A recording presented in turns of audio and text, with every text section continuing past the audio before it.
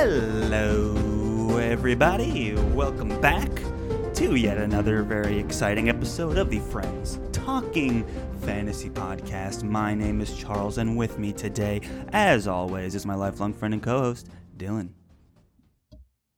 Ready to talk some fantasy with my friend, Charles? I am ready to talk some fantasy with my friend as well, Dylan, and not just any fantasy today, because today we are transitioning to your pick from Friends Pitching Fantasy. People following along on the arc of the show here know that we had recently read The Black Tongue Thief by Christopher Buehlman. That was my contribution to Friends Pitching Fantasy.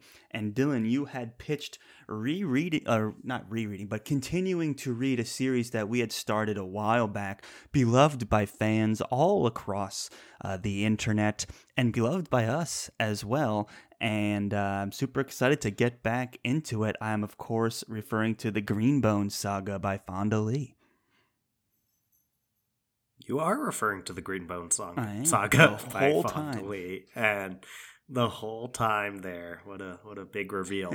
And you probably are aware of that, listener, because you clicked an episode entitled "Jade War" by Fonda Lee episode discussion, or whatever you call these things, Charles. This would be a book discussion. It is we're not discussing the episode that we're making on it. Sometimes like we do fantasy recommendations, which is more spoiler free. But when we do the deep dives, that's a book discussion. Gotcha. Well, welcome to the book discussion. Mm-hmm. I'm your host, Dylan, and I'm here with my lifelong friend, Charles. And we're getting ready to we're getting ready to discuss this second book in the trilogy. And I think I'm just going to go ahead and give the spoiler warning. Let's do it, Charles, if that's cool. Yeah. We'll get into it. So, if you haven't yet read Jade City and Jade War, first two books of the Greenbone Saga, then you might want to turn this down in your headphones, because we're going to have a no-holds-barred conversation about it with spoilers, but we will not go beyond Jade City or Jade War, in part because neither of us have read the final book in the Greenbone Saga yet, Jade Legacy. So, just need those first two books under your belt, but if you haven't gotten them under your belt yet, now is a good time. Turn down your headphones and go go check out Jade War, because it's a good book. Yes, absolutely. Go check out Jade War. You will not regret it. And check out Jade War as well. The first one's Jade City, and then check out Jade War. We're killing it. Yeah, we're doing both. So check them out. Highly recommend. This book came out back in 2019, actually, so not that long ago, relatively fresh. And we see it pop up on social media all the time. When we put up votes for a couple different series that we were pitching, thinking about reading next, this one did very well. Swept, I believe. It won, at least. It was close, but it won by a definitive win. Nominated for the Dragon Award for Best Fantasy, Aurora Award for Best Novel, Locus Award for Best Fantasy Novel. So, well-accredited series here, well-accredited book on its own. We had taken a break from it to read other series, and we always felt like we needed to come back and finish it. And I think that was something that a lot of fans said as well. It's like, you have to finish it. The ending's crazy. You got to read the whole story. And we've been meaning to get back to it for a long time, so I'm super excited to make the time to finish it. Of course, our next book will be Jade Legacy. We're going to read the whole thing, but we have a lot to talk about today before we can do that. We definitely have a lot to talk about here, Charles. I think that it's interesting to follow up on all of those fans telling us that this whole series is a must-read versus because we've done all these other series where people don't get nearly as up in arms about if you only read the first book, you're not really getting the experience. It's even series that I always compare it to the Broken Earth trilogy by N.K. Jemisin, where it's that whole series, every single book won the Hugo Award. And even that one, when we read the fifth season, like no one was like, whoa, like if you don't read the Obelisk Gate, like blah, blah. It's like people are kind of okay, and we will hopefully go back. I've read all 3 of those and they're fantastic, and hopefully we'll go back and read those at some point for the show. Mm-hmm. But there's something interesting about the Greenbone saga where people are just obsessed with this series as a whole.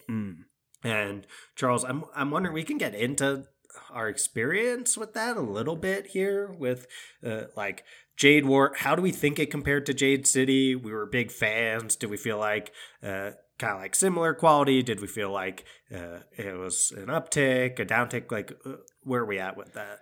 Ooh, man, coming out of the gate with the big questions. I will say, yes, I was kind of surprised with the, unique fan feedback of read the whole series. Like the insistence of it, I feel like was kind of unique to this series. It's kind of that's rare feedback. So obviously super curious to see what that's all about. And Jade War to me does what a good, second book in a fantasy trilogy does, which it kind of expands on the world, expands on the characters, kind of grows your world more. And I think, Jade City was very kind of micro, and now we're getting the macro view of this world in Jade War. And that kind of parallels the main theme of this story too, which we can get into later, of like as technology expands and, they find themselves on the world stage and their borders kind of expand in terms of working outside of their country with other nations, how that kind of affects their very like traditionalist, isolationist kind of views and culture. So the contrast and conflict of those two kind of guides the whole part of this book. So I appreciated Jade War for that. Do I consider it required reading? I think I need to get the whole picture before I can say yes or no. I feel like the amount that fans were telling us we had to read this, I was promised a sort of a time skip also, which I feel slightly cheated on as well. Like we got a few years into the future, but I'm wondering if all that kind of takes place in Jade Legacy. I don't know. But it does feel like we're growing with these characters and expanding them. But I think the thing that grew the most was the like macroeconomics and policies of this world as we get to spend time in Espenia and other countries in this book. Shatarian, Kekanese, all these things, and the relationships with each other are growing and growing, and the way that these clans fight each other, it kind of changes too. So I think that's kind of the point of this book, and I guess to answer your question, I enjoyed it. I'm looking to see where it goes, and a very solid like middle book in a trilogy. Yeah, so a big thing that I always think about is that sophomore slump with a second book in a trilogy, and I would say that this does not suffer from that in any way. I think it keeps things rolling from Jade City at a similar level. I feel like you, I have to see where things go in Jade Legacy, get the full picture before really commenting too much on like what is it that's making this series one where people get up in arms about like you have to read all 3 and you have to read them really soon, back to back to back. It's like, all right, let's see where that goes, but it certainly doesn't have that sophomore slump that you get from a lot of series. I don't know if it's like God, what is it? Empire Strikes Back, right? That's episode 5. Well, a lot of people Charles, consider that to be the best movie. Yes, that's what I'm trying to say. It's. I thought you were saying that was Empire a slump. I was Strikes like, well, no. That's the go-to when people are trying to say when like a second in a series of something is the strongest. I would not say that it's like that feel where I'm like, whoa, like this is the one, because I think maybe I like Jade City a little bit better, but certainly a strong installment that keeps the momentum going, and maybe this is where a lot of the feedback comes from. It feels very much like an extension of Jade City, maybe even more so than you usually get with a second book in the series. Right. Like, I don't know. It feels like the same book. Like I remember, Charles, you said you read the first Law trilogy by Joe Abercrombie originally as like one of this big like omnibus edition like was on your at that time Kindle. We all know Yes. Charles has moved away from the Kindle. I'm on the as his Kobo, e-reader. baby. The Rakuten Kobo. Yes. Off the grid of Amazon. Yeah. So Charles read this giant.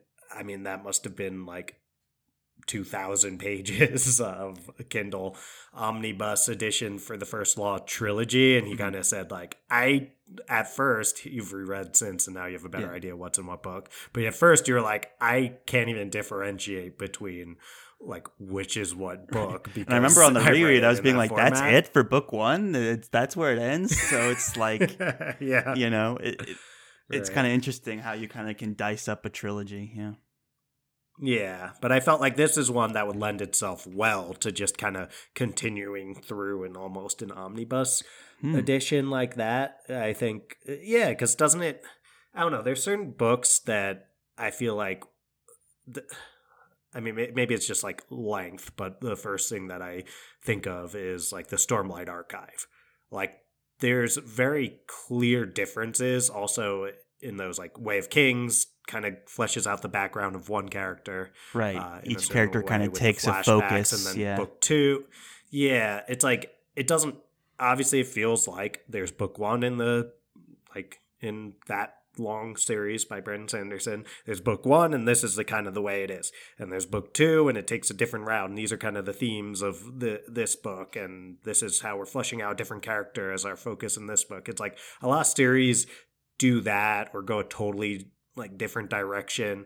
And I don't think this series goes a totally different direction. It really is what you were talking about, where it's like, all right, now we're just like expanding things and moving things out, but it's all very much building on the previous book and the previous themes. It's not like this new book has this totally different themes. We're even like, to go another Sanderson book, like Mistborn book one, Mistborn book two, let's say, like two very complete stories. It doesn't with, like, take on themes, like I feel that like. many new POVs. Like you get the new is it the hand, right? And then you get the new fist. Like you get some of those POVs a little bit. You kind of see some of that, but it's really a lot of the same cast. And yeah. And that's, I think Fonda Lee just has so, like, what makes this like a good sequel is she has so many ideas, right, for this world and these characters and what's going to happen to them, and like the whole how these struggles kind of grow and expand, that this is what the second book does. It kind of is the growth of her ideas. It enriches this world, and I think that's something that a powerful second book can do. And I would agree that it feels like we're growing with these characters, and their problems are growing, and the scale of their influence is growing, and the stakes are kind of ebbing and flowing. You know, like they'll clash with Aitmata, and then there'll be like a cool down period, and then they'll clash again, but instead of in a fight, it's in the headlines. You know, they make that point a few times. So it's a story that feels almost like how do you say, it's not operatic, but it's one of those things where it just keeps it grows and grows. It's not like there's one story and this is the beginning and this is the end. It's this growing world that we're a part of. Like, it's just continuing to expand. And certainly, yes, there is a clearly defined story in here, but like the overarching story, it is still growing at a steady pace, and it's gonna go well into the third book, it feels like, because there's still so much going on with this greater conflict with the Mountain Clan that still needs to be resolved, that I feel like we've barely gotten into in Jade War, while still getting a ton of narrative and conflict within the book itself. Yeah, I totally agree with that, Charles. And you mentioned Fonda Lee's ideas and how they're expanding. I think that's the biggest strength. I feel like you'll agree on that. Like, the biggest strength that Fonda Lee has as a writer is she comes up with very brilliant ideas, and like explores them in a way that I think few other authors really do. Like, even just the idea of Jade and how it is going to influence the like every aspect of the world and the economy, and how like certain cultures have it like right, the Kekanese, they have this very like built-in system around Jade with its like association with strength and honor and what it means to be green and all that kind of For stuff. sure. But then you go somewhere else like Espenia, and it's like they have all of these laws and rules in place around almost God, what's the word for it? Like keeping Jade under control and ensuring that it's used for the Regulated. What is it like? Regulated. Regulated, Thank yeah. you. Yeah, there's all these. Yeah, Or it's straight up regulated banned in so Hispania. heavily. Yeah, or at least like, because you can come and you can get like with certain paperwork and permissions, you can come in and you can temporarily wear your Jade, but at the same time, it is pretty much outlawed, and it's just seen as something that you could like divvy up evenly to all of your soldiers and that kind of stuff, rather than something that like is deeply in the tradition of these people and what it means. There's that whole honor system around it. And I think that it's just cool seeing her flesh out those cultures, and you get this kind of like Andon gets this culture shock when he heads over there, but he also is able to find people who have Kekanese background, but they're also like different in their own way, Right. having grown up in Espenia. Mhm. It's like all of these things you don't really get to spend time fleshing out like culture and how like the main resource affects different cultures, that kind of stuff, in the way that we get to in a book like Jade War. You don't get that in a lot of fantasy books, because you've really either they're focused on like other aspects of world building, like just so much focus on like, let's flesh out all of these like ancient stories and lore, and we get some of that in the interludes, of course, but I kind of like that they're mostly confined to that. Like there's not this she does the interlude, she's like, all right, I'm gonna tell them some legend in this interlude. And it's like, I appreciate that they're confined to that rather than like shoehorning them into like, because that's so annoying when you have like conversations between characters and it's like, you remember the story of the ancient tortoise of blah blah blah, and it's like, of course, but I'd love to hear it again. It's like, oh, great. Like it's so forced, while Fondly is just like, all right, let me just tell them what I need to tell them in these interludes. But anyway, besides that, you get like you don't get these characters wasting time with telling each other things they already know about ancient lore. You get this like, how is this like main resource, this thing that's this like central aspect of the magic system, all that, how is that going to affect all these different cultures, and how is it weaved into the society and not just individually as a magic system? And going back to Brandon Sanderson, he has those like rules of what makes a great magic system, and one of them is this like depth over breadth idea, where it's like, it's much more interesting to go into all the ramifications and all the aspects of how one magic system affects the world, and than it is to like, oh, and there's also this other magic system, and this one does this, and that's so cool because blah. It's like, no one cares. It's like, tell us, this is a crazy material that can do all sorts of things that aren't possible in our world. So it makes sense that it's like revolutionized every society in its own way. Right. I like that. Yeah. And yeah, Fondly's world building, it's true. I think a lot of people, especially around the conversation of Jade War, go on about how it expands the world and this and that, and like we get to learn more. And I agree completely, but I think it highlights Fondly's adept skill at taking, inspirations from settings and mannerisms and cultures that we're already very familiar with and creating something wholly unique. Like, yes, she pulls from like organized crime stories. She pulls from this kind of isolationist society in Japan or something like that. She pulls in like World War II conflicts, immigration conflicts, like things that we're all very familiar with, and a time period in that where like borders are opening up and the news is becoming more important as the world stage for conflict versus like actual two people duking it out. Like we can understand all of those things pretty intuitively through just our history lessons and through like learning about other cultures and histories and stuff. But Fonda Lee is able to recognize a lot of these elements and pull on these unique aspects of them and work them not only into the world but into the themes as well. And that's what I think makes Jade War something more than just, oh, she took book one and expanded on it. Like she's also working on these themes of isolationism and whether it's a pro or con. Like, is it more progressive to like work with other nations and grow together, or is there something about maintaining your cultural identity that you should be prioritizing? And then you look at the smaller levels with all these characters, they're all kind of doing their own micro versions of that, where Hilo's trying to find his identity, and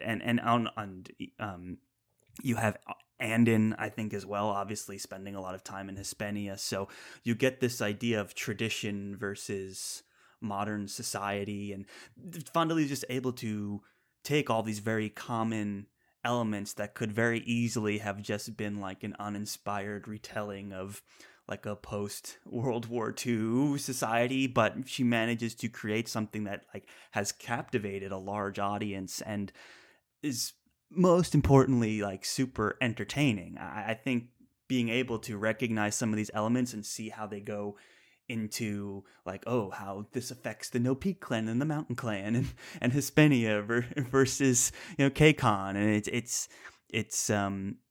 it allows it to get more complex, and we're able to start with that kind of strong foundation of understanding from these elements that she's pulling in, and it's a like to make that feel like something like wholly original and engaging and interesting and entertaining is a really hard and impressive skill that Fonda Lee is showing off in full force in Jade War. Definitely, Charles. I think that it's cool how she's able to explore all those themes, but keeping them very grounded in the characters. I think that it's like every character kind of has their own like aspect to them that they either have to suppress or they have to like hide, all this kind of stuff. Even so, you think of a character like Shay, who has that previous affair with an Hispanian, and she just gets torn apart in the media, the court of public opinion. Yeah, the court of public opinion for doing that. And then you think of someone like her temporarily or lover, Morrow, rest in peace. R.I.P. Morrow. Has to too good for this world. Hide. Was he? Was Morrow too good for this world? I mean, he didn't really do anything wrong except maybe get involved with the highest level of an organized crime family. Like, I don't know. But yeah, I'm gonna count that as not being too good for this world. But it is interesting though how I like that by Fonda Lee. Like, I think that the plotting around that relationship, it went a very different direction than I was expecting. And I also think that it was kind of, I think we should talk about like the abortion, not scene necessarily, but like the plot I don't want to call it plot device because that has kind of a negative connotation, but like the event of her getting that abortion, because I think that it's interesting because I feel like most writers for something like that would do a lot more like almost heavy-handed building toward it, where it's like people would have been like coming up to her all the time and would have been like, Shay, like, when are you going to have a child? You should really have a child. And then she would be like, I don't think I could. Like, now is not the time for me. And I don't know, blah, blah, right? Like, they would go through all this. And then like, have something like Wen putting a newborn baby in her arms or something. Right. While she's deciding if she's having an abortion or not. Right. But I even mean leading up to her getting pregnant, I think there would be like previous stuff of people like talking to her about that. And instead it kind of just like happens. And there's not even there's not even like a moment.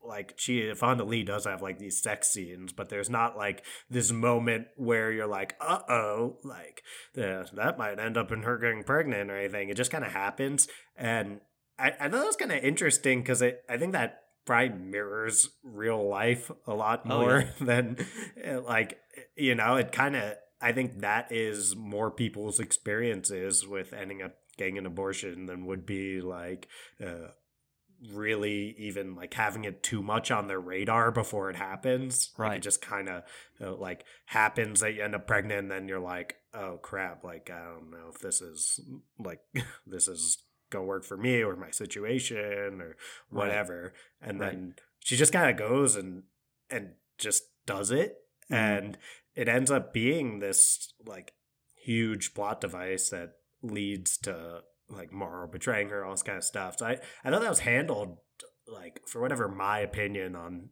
like handling the topic of abortion is worth. Like I thought that Mm-hmm. was handled well and Mm-hmm. in a way I haven't really seen before for a delicate topic. I would agree, and I would even like expand that even more. And there's this, this theme of with progressions in technology and with progressions of open borders comes progressive ideas. And when you are in a society that has super like values tradition and family over everything and has been very isolationist, you run into these conflicts. So even when you have someone like Shay who is in a predominantly male role, it's kind of controversial that her as a female is even in that role. Uh, she then has to deal with all the BS that being a woman in that kind of position in this kind of society lends herself. Like she's getting smeared in the headlines for having a relationship with a man from another culture. And you wonder if that would be the same situation if she was a man and not a woman, if anyone would care. And then now you have Well, I the mean, we have examples. We had like Lan, rest in peace. Also has like, didn't he have? Wasn't his wife from?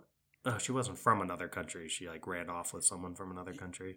I'm trying to she remember. definitely Maybe ran I'm off to another country, but misspeaking. I can't remember Yeah, if she was from another country or not. But like yeah. I could be it, wrong on that. it I think like the added there's definitely this element of we're talking about progression. This book opens with Coulson passing away, which you could kind of take as a metaphor for like the old ways dead and gone, that kind of mentality. And then you have Shay, who's just by nature of her being the weatherman is in a very progressive position, but she has to deal with being smeared in the headlines, getting kind of side-eyed by her subordinates or her lantern man or something like that. And then you have Aitmata knowingly manipulating that. And then to top it all off, now that she's got this pregnancy, it's like I can't face this in the public. This is something that is a uniquely, I appreciate it because it's an abortion obviously feels very like a modern conversation to be having in the world stage, both in our world and in the Fonda Lee's world here. But also it's this, again, another thing that basically Greenbone society is, and the society of the Mountain Clan is just not equipped to handle. It's like weathermen don't normally get pregnant out of wedlock because they're men and it doesn't matter. So she has to kind of fight that issue alone. And the consequences of that kind of go further, as you were describing, dealing with her relationship with what's his face, Morrow. But no, I liked it, and the fact that she had to deal with that, and this idea of again expanding on these, like how good are these traditionalist values, like where do we stand, is a complicated one, and abortion is just one of those topics that didn't get too heavy handed over the top, but it was addressed and dealt with, and I feel like it was up, like it lived up to Shay's character. Like of course she can't be she can't be pregnant out of wedlock, go through all this craziness when she has so many responsibilities. And also she was just like, she's about to fight she's about to fight Right. Aitmata like in a duel to the death. So it's like, okay, I can't be pregnant and doing that, so it's the timing of it as well was an important thing, and I feel like it's a uniquely, as far as my opinion on what a feminine issue is in the world. Take it that for what it's worth, but it's like a very uniquely like female in society problem of like, great, it's like, as much as this is happening to me and this is like my issue, it's also like so many other people are like going to have opinions and issues and try and get involved when it's complicated. But it was dealt in a very direct way and an honest way, and loyal to Shay's character, which I admire about the whole thing. Yeah, and I feel the same way about the decision to challenge Aitmata, right? These kind of things. I think Fonda Lee has that gift for having these plot events come up in a way that makes sense, doesn't feel like it's out of nowhere, but also doesn't have this heavy-handed way of building toward it. Like, and it allows her to move through the story, I think, quicker. Like, I could see in this is about a 600-page book. I could see in some folks' hands this ending up like 800 plus pages, and I don't think there's any need for it to be that long. I think that like Fonda Lee does a good job. Like, okay, here I need to have this battle between Shay and Aitmata. Was it like clean blades? Is that what she challenges her to? Clean blade, yeah. Clean blades duel. Or I offer you a clean blade or something like that.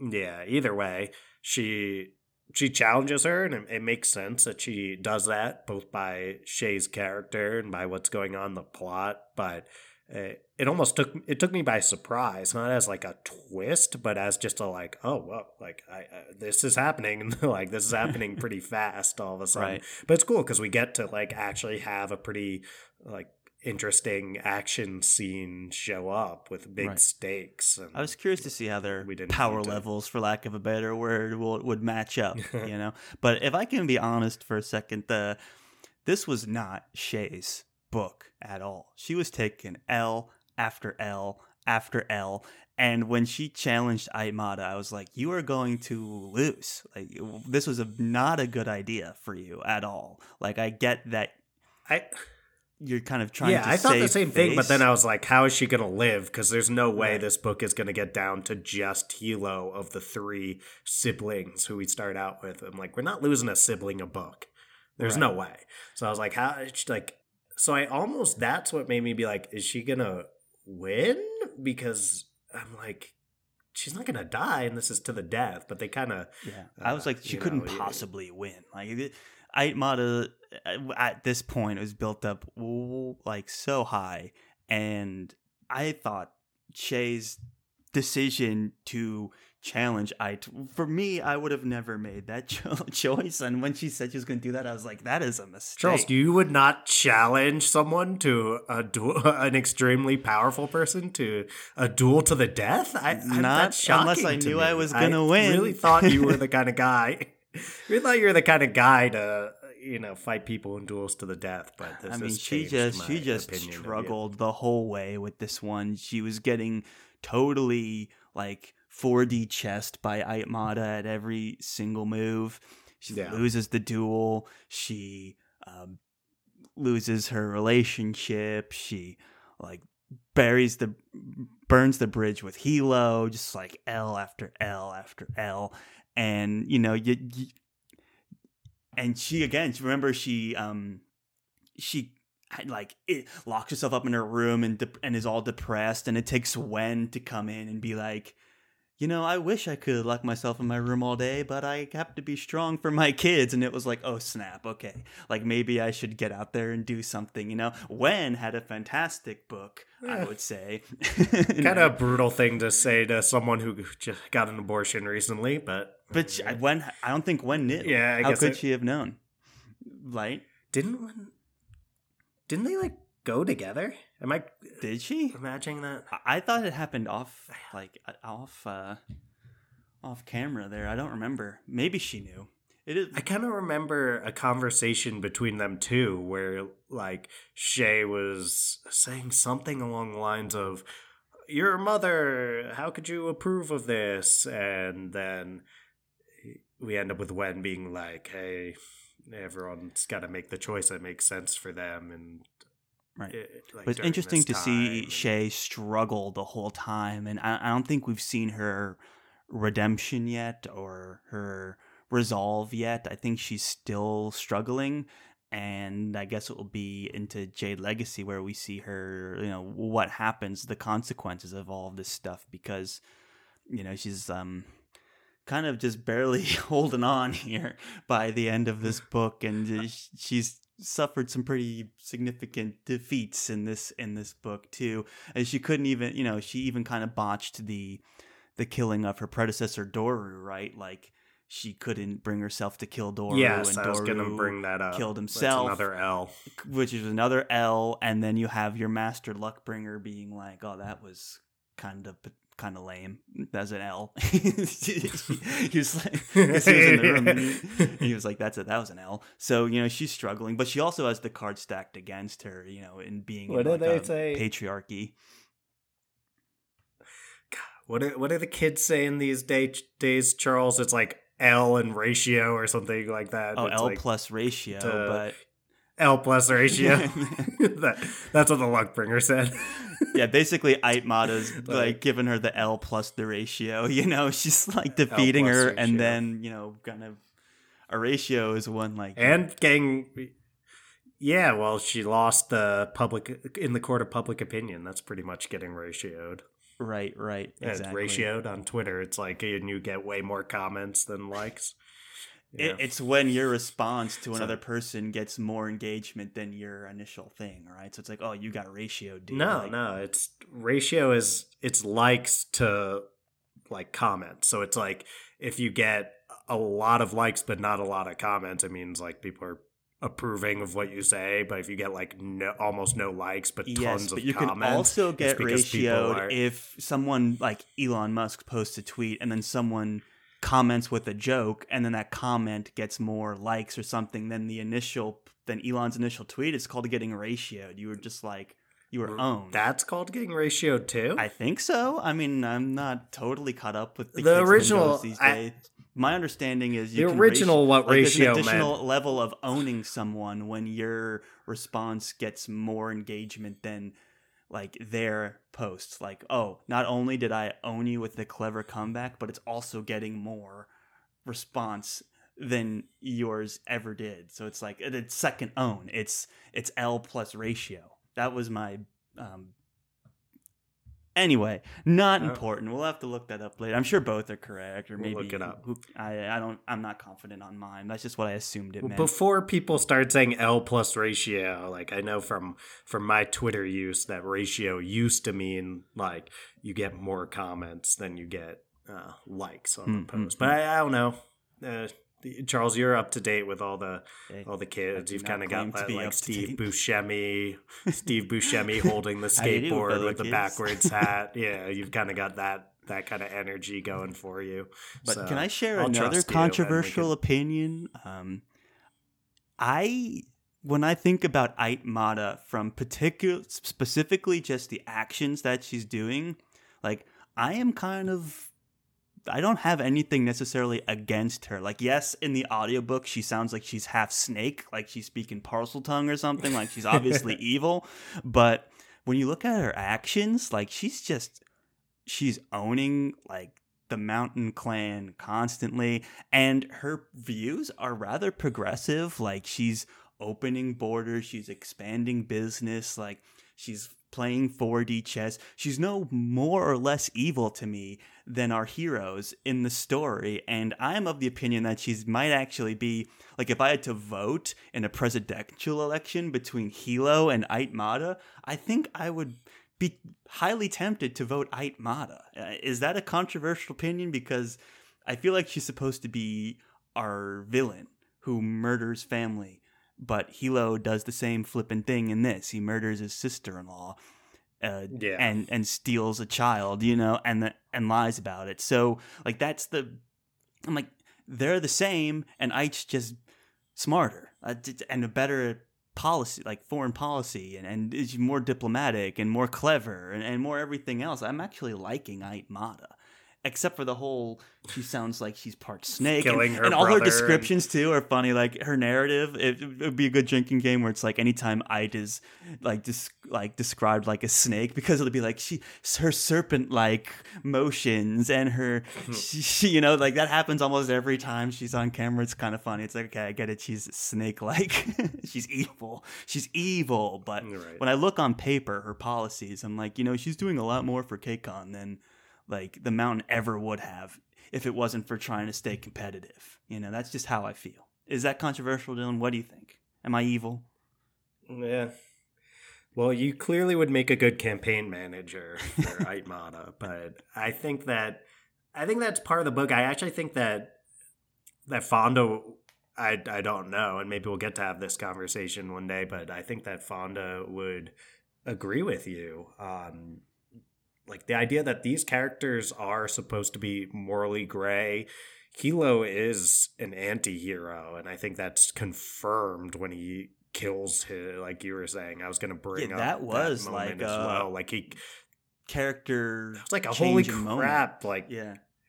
And even so, he has very little remorse for it. It's doesn't like think about it at all. He's kind of almost never thinks about it. And he also, in the moment, he's not even like, what have I done? He's like, geez, she never really knew how to like relate to me. She was always pushing my buttons, and like eventually she should have known that if she keeps speaking to me like that I was going to kill her. Trying to keep my it's nephew like it's away very from me. it's like right, it's like, and she was dishonoring me, and like she should have known that was coming. And he kind of just moves on with his life, and kind of everyone around him is like, they're vaguely aware, if not completely aware, that that's what happened. And they all died in a fire. They just kind of, they just kind of are like, okay, well, I guess we'll raise this kiddo, and we'll just act like nothing so bad happened. I'm interested if we do get that time skip in Jade Legacy, and maybe Nico's like a legit, late teenager or something like that. Like, he's gonna start wondering, like, hey, what did happen? You just kind of showed up and took me away, and my mom happened to die when you were there. Like, what's the deal with that? So there might be interesting consequences. Because it is down interesting the line, that Hilo's own son is a Stone Eye too. So there's like that political grabbing kind of, like, if when you're looking at the who will inherit Nico's the throne, the son right? of Nico's the son of Lan, who's the pillar, right? Like, who's next? I think it's got to be Nico. It's got to be, right? Because as a Stone Eye, you can't be in the clan, it kind of. And it's interesting that Hilo's like, there's also the daughter, though. There's also the daughter. That's true. Yeah. And it's also described as like he's trying to honor Lan, and I don't know. We'll see where the whole thing goes with because that. Hilo going back that to your line, original. Right? You can go ahead and expand. Go back. Yeah, I want to go back to the Aitmata stuff, because I do think that's interesting to get into. That I think I agree with you, and I think that Fonda would agree with you, that our quote unquote heroes are no better than their adversaries, or just the people whose perspectives you happen to be in. And I think before Hilo did that kill your former sister-in-law move, I think you could say, all right, well, Aitmata like killed her family, and that's she's like sociopathic, right? Yeah, but now it's like, well, Hilo's doing the same crap, so and I guess now I kind of have trouble. It's them, splitting hairs. Is again the theme of this book, because Aitmata's very progressive, right? A woman in the highest form of power. She has to command respect by being progressive thinking and more brutal and more utilitarian, and she's very decisive. And I have to kill my brother, then so be it. If I have to expand borders, so be it. If I have to trade Jade and produce Shine, so be it. Like, she's a progressive thinker. And you have Hilo, who even in the beginning, when he wasn't in any, like, when he was just kind of the fist, or the hand, or I forget which one it is. The fist. The fist, thank you. You got it. When he was the fist, he was always like, he had a very special connection to family, and like and it was kind of endearing about him, right? Where he loved his sister no matter what. He loved Andon no matter what. He loved his wife no matter what. Even if sometimes it wasn't proper, he did have an occasional progressive moment, like marrying a Stone Eye and this and that, letting Andon, go to Hispania. Like he sees those things, but he also is still like he still has these elements of like, oh, I'm not a real Greenbone. Like he's still very pro isolationism. He still kind of thinks his race is superior and this and that. Like it's interesting to see the two different philosophies, and the question becomes like, oh, what does it mean to be a Greenbone? Like you're giving away our like identity. You'll never beat us because you don't understand these traditional values are strong, And I'm like, is that a good enough case to like go to war with Aitmata? I don't know. And like Hilo has to believe it because the Mountain Clan's whole power comes from that. So it's interesting to see if they're able to shake that off, or if they're able to use that fight and win and like be right. It's like where does that go? What is Fandali trying to say about like the tradition versus progress? Our heroes are kind of stuck in tradition a little bit, and I don't know if we're trying to get them to shake that or if we're trying to get them to embrace that, like what the solution is, and we'll see. And like it's starting to seem like they're unwinding a little bit. Like Shay is just taking L, and then Hilo is becoming a little bit hypocritical, killing his own family. So where do you find that? I don't know. And that's what I'm curious to see, like where that theme takes us in the third and final book of the series. But yeah, I think that Hilo character kind of personifies the complication of where the clan is in history, trying to keep up with all this stuff. And just the nature of Ait being willing to keep up with it is putting their clan at a disadvantage. That's well said, Charles. And you said earlier this idea of Hilo, it's like, oh, he's got all these positive things because he loves Andon no matter what. He loves his sister no matter what. It's like, well, he loves them no matter what, unless they go against his way of seeing the world, in which case he like hates them. Like not hates them, but he's very like he becomes very ambivalent about it because he does love them. I agree that he underneath the decisions that he'll make, like he basically exiled Andon, although that was a good Shay's move, idea. I think. He had a target on his back. He only does it because Andon doesn't want to use Jade, right? There's multiple times where he's like, oh, put on Jade in a second, I have you back. So he kind of hides behind this like, oh yeah, well Shay said it. It's like, yeah, but you make the decisions, and you made this decision because he's like not using Jade. Right. But to be fair, also, it's kind of hard to defend. Like he could defend himself if he had Jade, because he has this almost, I call it Gohan-like power structure where he can do crazy things like sporadically. So it's like, at least if Greenbones were after him, he could fight back, I think was his. And I agree, Dylan, that it's almost like in bad faith argument where he clearly just wants him to be more Greenbone, and so they can be a nice traditional Greenbone family. Like that's his number one motive. But it's under the guise of, there's a target on your back, you can't defend yourself, I can't spend the resources to defend you myself, so unless you're going to wear Jade, you have to leave. It's in bad faith. I agree completely.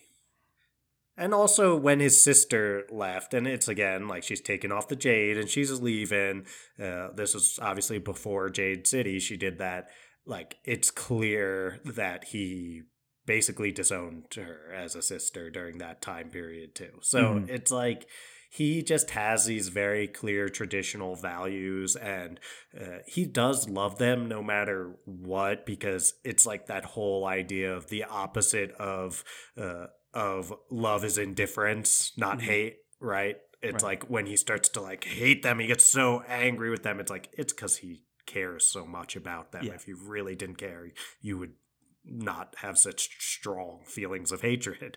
Like that's really just your love being flipped around in a way that is distorted. And he's an interesting, complex character because of those like really strong values that like help him justify some things that to us as outside observers are like, this is insane. This is completely out of control.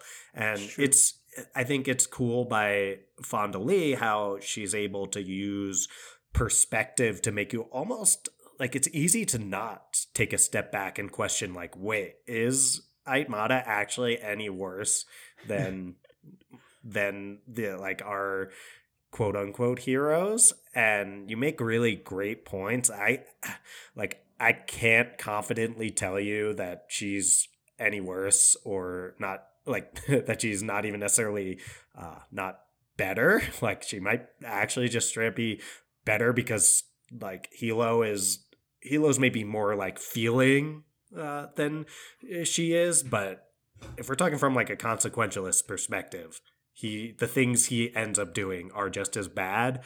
And at the same time, the direction he's taking the country might be worse. Right. So it's like, I don't know, who would I rather grab a drink with? Sure, Hilo. Yeah. But who's better for the country? It might be Aitmata, and both of them do like reprehensible things.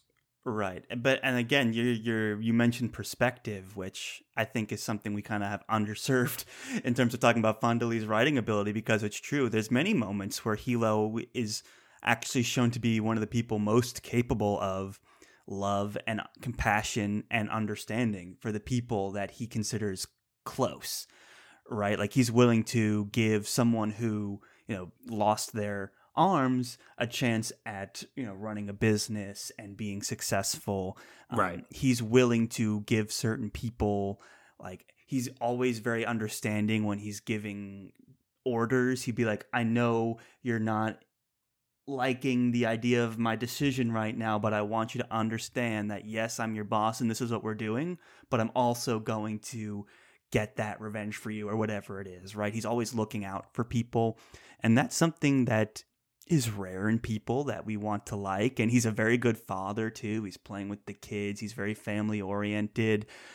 So like there's a lot from his perspective that we can like about him and appreciate about him and see like the strength of those more traditional values. But at the same time, he'll do these occasional things that will shock you and surprise you, and he'll say things that you're like, that's kind of xenophobic, and all that stuff is going on with Hilo as well. But I think he's a cleverly written character, and the use of perspective is clever as well.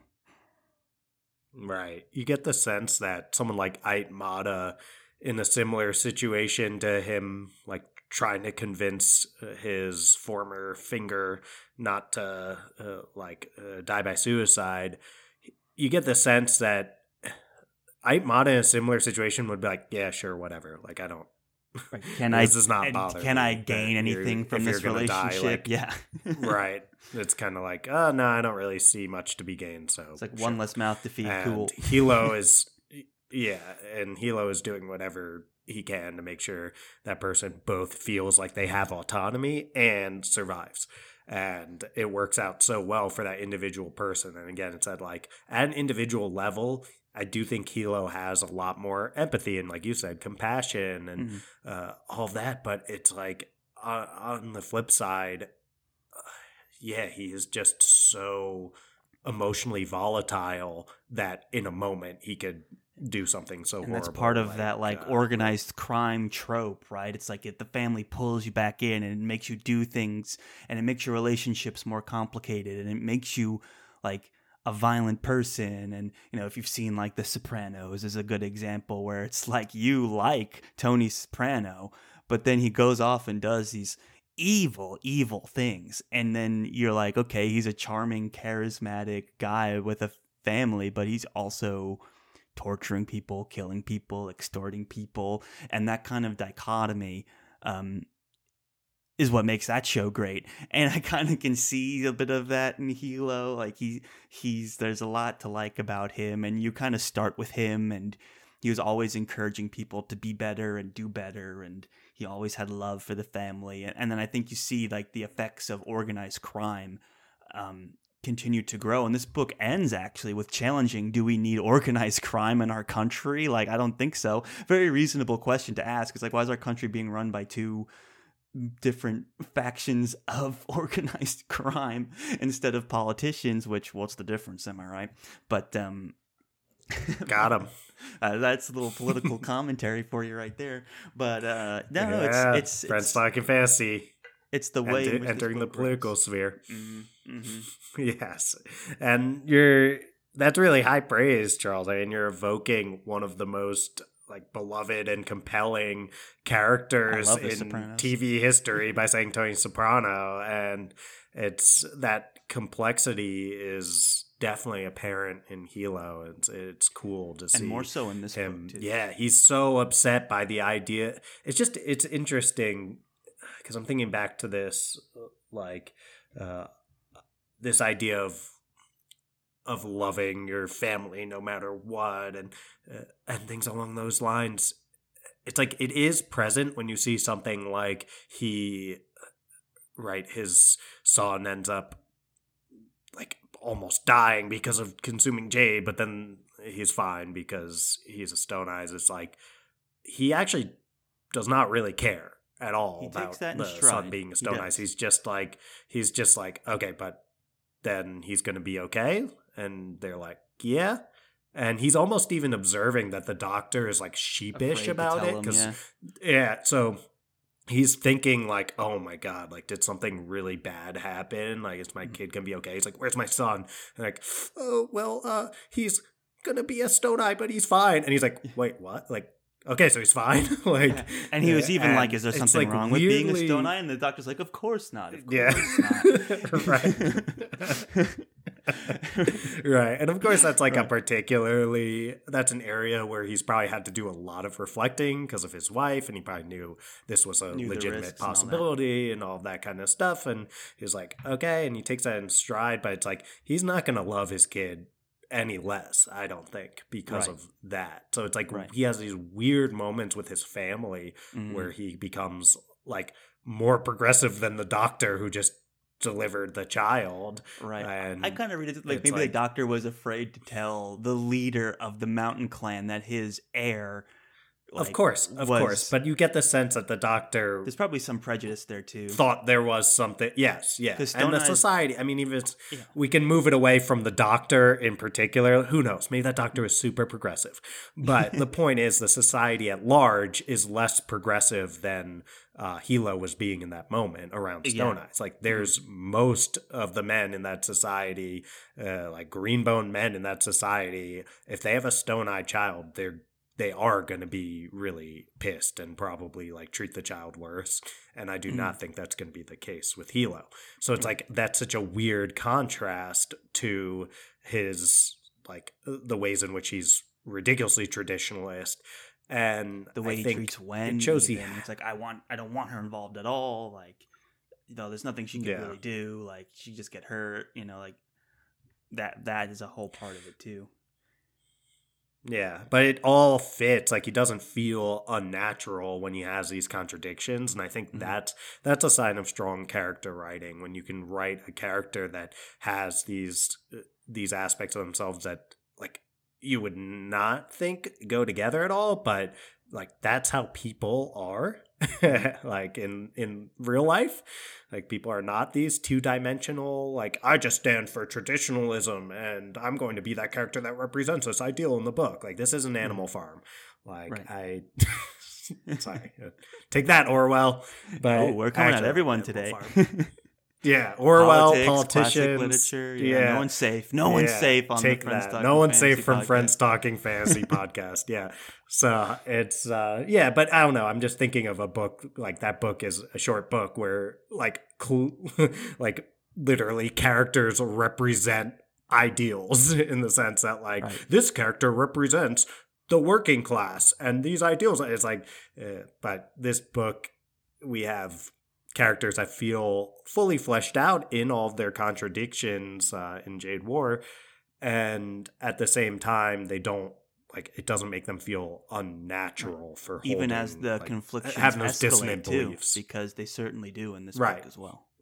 And they cause dissonance, they cause tension between those beliefs, and I think we'll continue to see that, especially around Hilo as we move forward. And you mentioned this idea, like, what is the message of this book when our heroes are more isolationist and maybe more xenophobic than our villains, theoretically?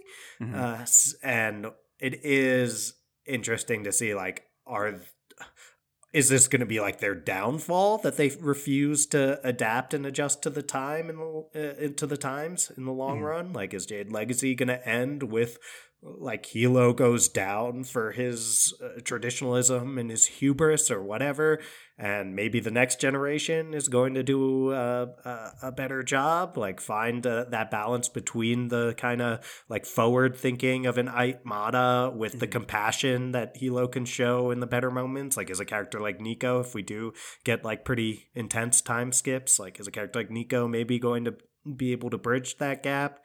Or who knows, our current character is going to come around to more progressive thinking? Who knows? There's a bunch of ways that this could go, and I think that's part of what has this this interesting heading into the final. And the book. conflict is good because I really don't see like this book taking a side yet. I mean, but the nature of the Mountain Clan being our heroes speaks to some of it, but it's still conflicting. And I want to transition and make sure that there's one more character that we have to talk about, and I am of course referring to Andon. We've talked a lot about Shay and Hilo and Aitmata, but we need to and even Wen to some extent, but we need to make sure that we talk about the Andon plotline, because it's actually a substantial part of this book. And the first book, Jade City, like, my favorite scene in that book was at the end when Andon and Hilo confront each other, and Andon says, "I refuse to wear jade." Large part being that he doesn't want to be a tool for murder, and the other part being, I don't want to be like my own mother who had the itches and killed herself. I don't want to be like that tragedy. And so I thought that was huge. And against someone like Hilo, who's like, to wear jade is to be powerful and to be loved and to be part of the family, like, who better to say that to, right? And then kind of the falling out between them, especially when you consider Andon is like a prodigy with Jade and graduating top of his class in Jade City. So he's kind of like fallen off, and I love comparing him to Gohan. It's like when Gohan decided he was going to go into academia after defeating Cell. It's like, come on, man, you're like the most powerful Saiyan there is. Like, you got to keep training. Right, he goes. You're gonna he hit the becomes books like instead? the Saiyaman or whatever, like the Great Saiyaman. Right. God, that was so funny. And Vegeta just makes fun of him the whole time. It's like, oh, he chose to study instead of be a strong warrior. Like, pathetic. So that's kind of Andon's. But there's something noble in that, right? Because Andon sees the path that laid out before him if he takes Jade, of like just being a tool for killing and murder, and to be part of the family is to be part of being part of a crime syndicate and doing things that you're like are inherently evil, and Andon wants to walk away from that, like Shay had done previously. So you can understand that. It's like, who necessarily wants to choose a life of having to look over your shoulder all the time, having to kill people, having to extort people?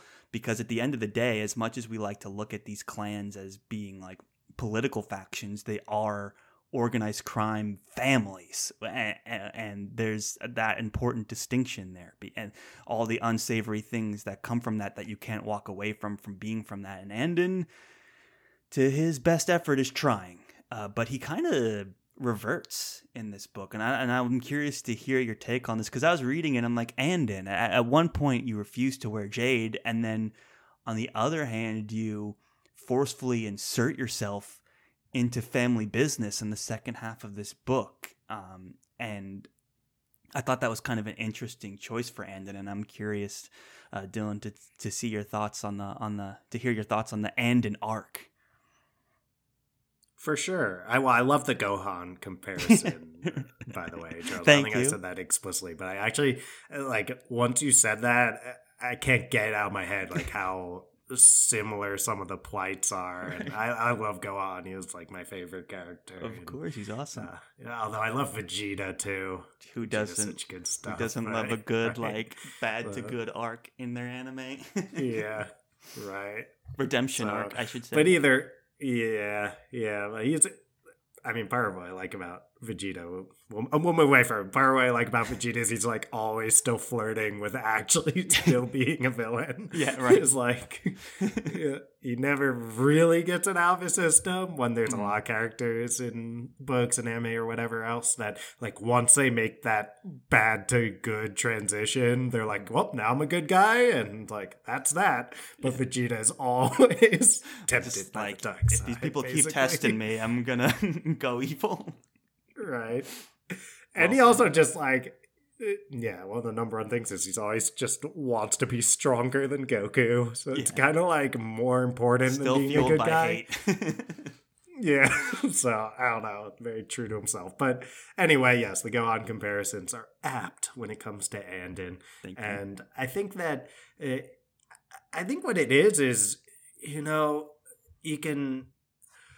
I'm trying to think of the best way to say it. Like, you can take the kid out of Jade City, but you can't take the Jade City out of the kid, right? Mm-hmm. It's like he's still got that Kekanese background. That's who he really is, and I think he's.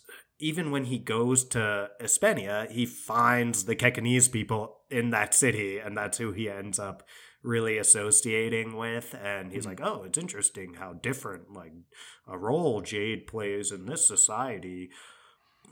But all that being said, he's still been like brought up in that culture, and besides like the physiological draw of Jade, like he still wants to be a respected member of the family. And I don't think that ever leaves him. Even when he's like at his most like, I'm just here in Espenia and I'm just studying, it's like he wants to go back. And he even never when wanted he's like to go in a to happy Hispania relationship, right? So it's not really like he's like, he hates the idea of Jade for the reasons that you discussed before, but it's so deeply entrenched in like how he sees the world and who he is. And he, in his perfect world, he would be this like high ranked, respected member of the No Peak clan. Sure, and at potentially the same be time, the strongest fighter in all of K-pop. Sure, he would love to be. I'm saying, but in his perfect world, he would just not use Jade, but also be like one of the leading figures in the No Peak clan. He just doesn't like Jade. Like everything else, you know what I'm saying? Right. Like everything else he wants. And it's... Well, I also think he doesn't like violence. I think he doesn't like violence, but he's getting involved in like an assassination plot. Right. So... And he even, I love when he went to the pillar in Hispania, right? And was like, I need you to kill this guy for me. And he was like, what? You're asking me to kill somebody and you refuse to wear Jade and you act all high and mighty and holier than thou. Oh, I'll never kill again. I'll never wear Jade. Meanwhile, you come to me and be like, kill somebody. As I thought that was like, Andy, you have some growing up to do, buddy. Like, that was not cool. Yeah. And he's in his early 20s, I believe, by the end of the book, and that's over the course of years. He's literally like having his first ever relationship and first ever romantic and sexual experiences. It's like, of course, he has a lot of growing up to do, and he's also got that like inner conflict going on, and especially.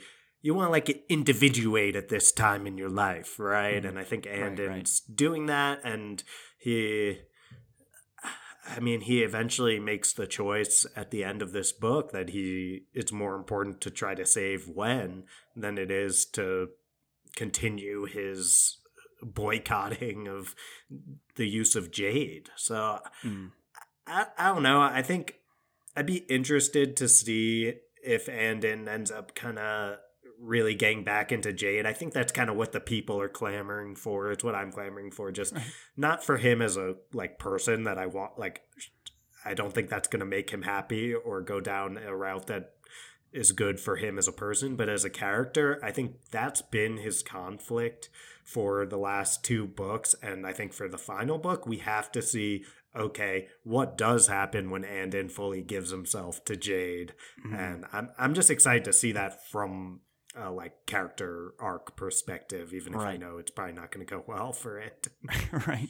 'Cause I at the beginning of this book, when it became clear that Andon was going to be a big part of the story in this book, I was like, okay, this is ending. Andon's arc is ending with him picking up the Jade and doing something like miraculous with it. I thought he was going to fight somebody and like do a super cool like this isn't even my final form kind of defeating of somebody, but he ended up using it to You're very DBZ focused this today, book Charles. puts You're very me this focused book on, like, puts the me in the Dragon Ball mood. Z. This book puts me in the mood, and I don't know why, Yeah. but I guess because it's just like kind of the way they fight each other. There is and- some this like power level type yeah, stuff. they can for like sure. wear And- more and jade the Gohan and power up comparison is good. more, you know, and there's Yeah. something about, and there's the strong characters and this opera like storytelling, just to see them kind of come together, and you're like, ooh, how would that matchup go? How would that matchup go? So Yeah. there's something that invokes it in me. So that's what I was kind of expecting, but it kind of makes sense that he would go and use it to miraculously bring Wen back from near certain death, and it kind of speaks to his arc if he's trying to again create his own identity. And I think a large part of this is, as much as the world is expanding and growing and crossing borders, there is something important about culture and cultural identity and tradition. And I think Hilo that's something, not Hilo, Andon. That's something that Andon is missing when he goes to Hispania, and he longs to go back to K-Con, and he's trying to find, like, grab on to that identity in Hispania, and he sees some of the injustices that his people have to go through by being immigrants in a foreign country, and that kind of fuels his willingness to help. But there is a little bit of something about Andon where, I wouldn't be surprised if his arc goes like evil mode. I'd be curious to see that too. Yeah. Because I do see Well, some he of the makes warning this idea- signs. Oh yeah. I mean, look, I think it's like a slippery slope thing. He's got this whole, all right, yeah, I'll go back to Janloon and I'll just be a guy that heals people with Jade. I'll use Jade only for good. Yeah. And it's like, there's no way we're going another, I don't know how long the next book is, but let's say it's 700 pages. We're not going another 700 pages with you just the whole time being like, look at me, I'm the good guy Jade doctor who just helps people with Jade. It's like, you're I going to went give to way 4 to years it, of and we'll see medical where it school, my ends. 2 years of residency, and now I'm an attending. Right. He is gonna, I think it's gonna be a slippery slope, right? He's gonna be like, oh, wow, this is going great. And then it's gonna, because what we've seen with Andon is when push comes to shove, he is willing to make compromises. And that's what he did in that moment. And I think, right here at the end of the book, I think he has no regrets because he saved Wen, and that's great. But Right. you keep giving an inch and giving an inch and giving an inch, and suddenly you're a mile Especially down in the a road. family and- that promotes like extortion and violence. Yes. And So push is going to come to shove. He's not staying just a guy who helps people with Jade for an entire book with No. probably time skips. So I think he's going to go down a dark path at some point in Jade Legacy, and we'll see if he's able to wrap back around. to by the continue end my of it, DBZ parallels, it would be interesting if it Yes. was like we get Maj and Andon, right? Where he breaks bad. Right. And Yeah, just embraces yeah, well- the Jade and does all kinds of super cool like action scenes that he just like embraces the Jade and does some cool stuff, beating people up. I feel like Fonda Lee's been very patient in her unfolding of the use of Jade, and I'm I waiting think for that she face-off. Has to let someone go. Yes, I think she in the final book she has to I want my really. Anakin versus I Obi-Wan mean, throw all the moment, cards right? down on the table. Yeah, I mean it's. I think Goku that versus it's Vegeta fun when moment. you build up toward it.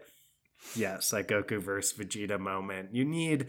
I think get all the pieces out there on the board, and you gotta just make some of this stuff happen, because the possibility of what you can do with Jade is like pretty incredible. But I think she hasn't taken it to its like ultimate ends by any means. And I hope we get a really this isn't even her final form, Charles. Her final form is Jade Legacy. Although she's writing more, so I know there is a prequel. But you know what I'm saying? It's like there's so much.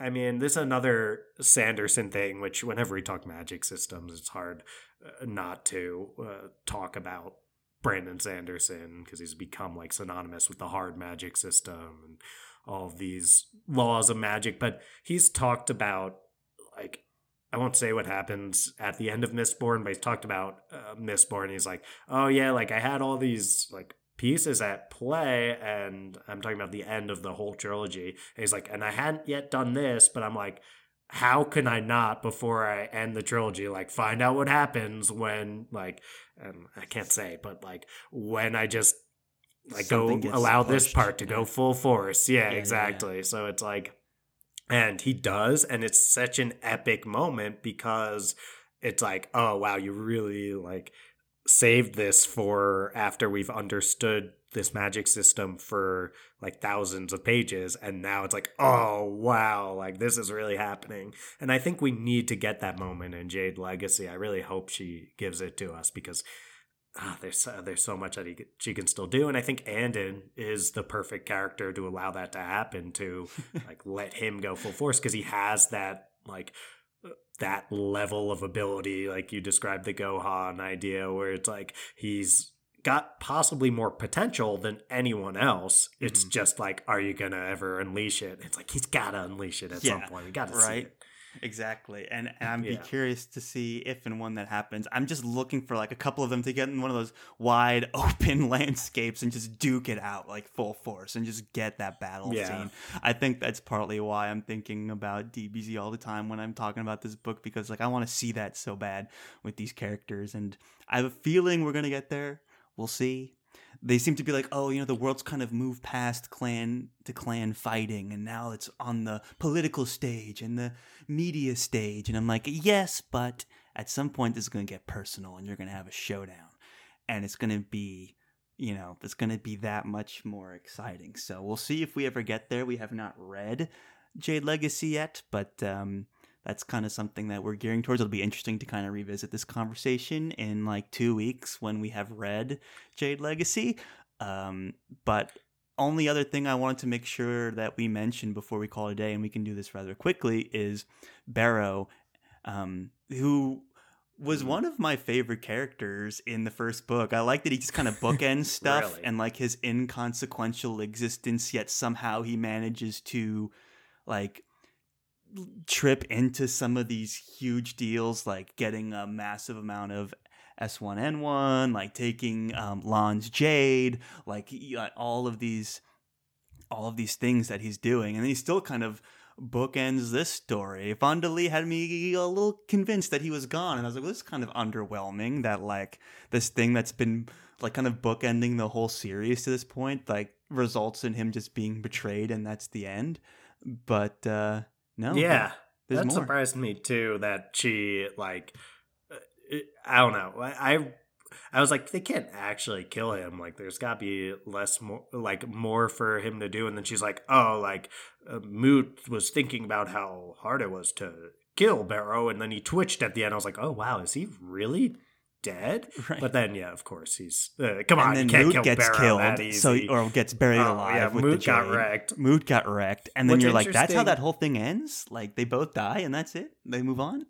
Yeah, it almost feels like oh, did you just like feel like these were loose ends to just kind of like tie up? But no, there's more. Barrow doesn't go down that easy. It is funny though, because then Moot gets mistaken for basically Barrow, right? Like. And so they drop like, that investigation. Right. They're like, oh, great. And then Barrow shows up again, and Hilo's like, if I told you if I ever saw you again, I would kill you. And Barrow's like, oh, God, like, oh. And then that's the exact dialogue. And then Hilo's like, uncanny. Well, guess I can't do that, though. Yes. Right, He was right. like, guess I can't do that. Is now like you can be helpful. And then of course Barrow, who's just never up to anything good. He's always up to no good. He's gonna join up with the resistance. That's right. They're apparently, introducing a resistance, an anti clan resistance. Now that's a progressive idea. So I guess, yeah. I'm curious to see where Barrow I guess they're trying to get there with violence. Yeah, where Barrow kind of stumbles into next. It's always kind of funny to be like, you have all these people working so hard at stuff, and then Barrow just like totally incompetent stumbles into something and is like, oh, I'll take this, and like keeps going. You know, he's kind of that like chaotic force that keeps these bookend moments kind of interesting and exciting. So I enjoy the antics of Barrow, and I'm looking forward to see like where he finds himself in the next book and how seriously this resistance is going to play into the future of KCON. This idea of like overthrowing the families, you know, it's like, who knows? Seems pretty ambitious to me, but I know especially with one book left. It does. Yes, and I know what the future of Friends Talking Fantasy holds for us, Charles. Do you know? We're going to have to, yeah, I do. We're going to have to head into Jade Legacy. So that's like going to be 2 weeks down the line, maybe, that we release that episode. But in the immediate future of Friends Talking Fantasy, I think we're going to have to hear some sweet, sweet outro music. I think you're right. I think we need to get that sweet, sweet outro music pumping. Thank you all so much for listening to yet another very exciting episode of the Friends Talking Fantasy podcast. If you like what you heard today, you want to support the show even further. If you want to talk about, would you vote for Aitmata? Would you vote for Hilo? Let us know over on social media. That's at the FTF Podcast on Instagram and the FTF Podcast with a number 1 at the end on Twitter. Now, Dylan, if they like what they heard today and they want to support the show even further than engaging with us over on social media, what can they do?